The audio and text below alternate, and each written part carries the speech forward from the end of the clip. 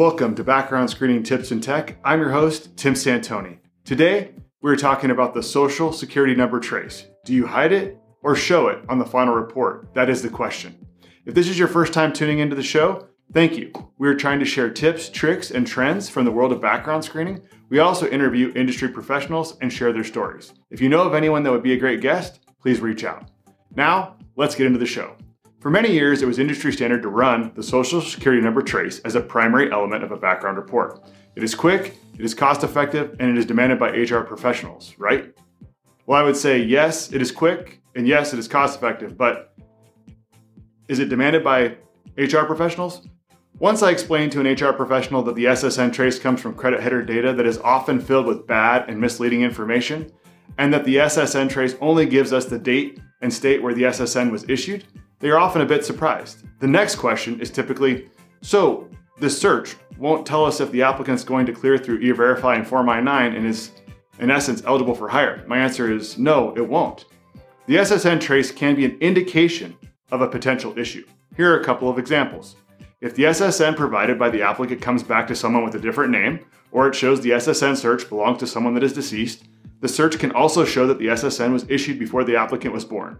These are indications of issues, but are not definitive and actionable. So, the next question is, should the information from a Social Security number trace be on a background report? Like I said, this was the standard for many years and is something that many background screeners are still doing. I would say that the information on the SSN trace is valuable to the background screening researcher, but not as useful to the HR professional or employer. The information developed in the SSN trace can help us develop alias names that should be searched as part of the background report. It can also provide address history beyond what the applicant has provided. These tools are useful when putting together a comprehensive background check.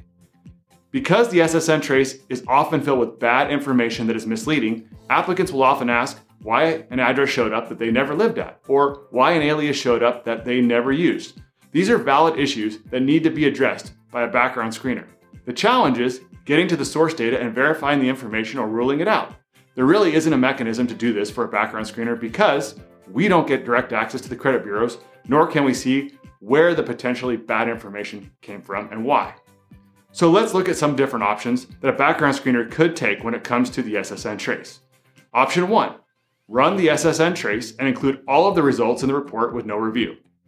Option 2, run the SSN trace and remove misspelled names, obvious errors, and addresses that don't belong to the applicant.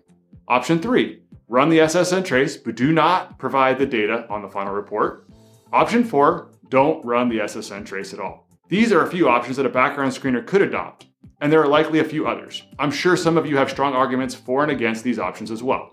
No matter which option or options you choose, I think it is critically important that you understand the implications.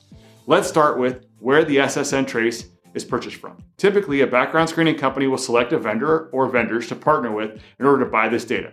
I have heard from many industry professionals that if you dig into the vendor agreements for those companies that resell the SSN trace like TradeHouse or Data Divers, you will find that agreements specifically prohibit background screening companies from reselling the SSN trace data.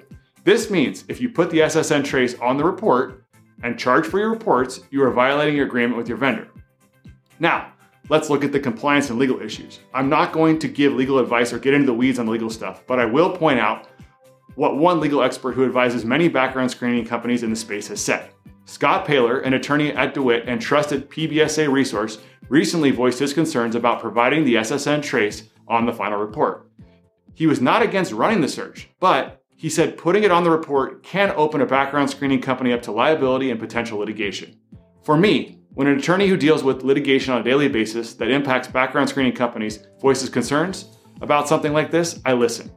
The change to remove the SSN trace from our background report involves software changes, updates to pricing documents, and master service agreements.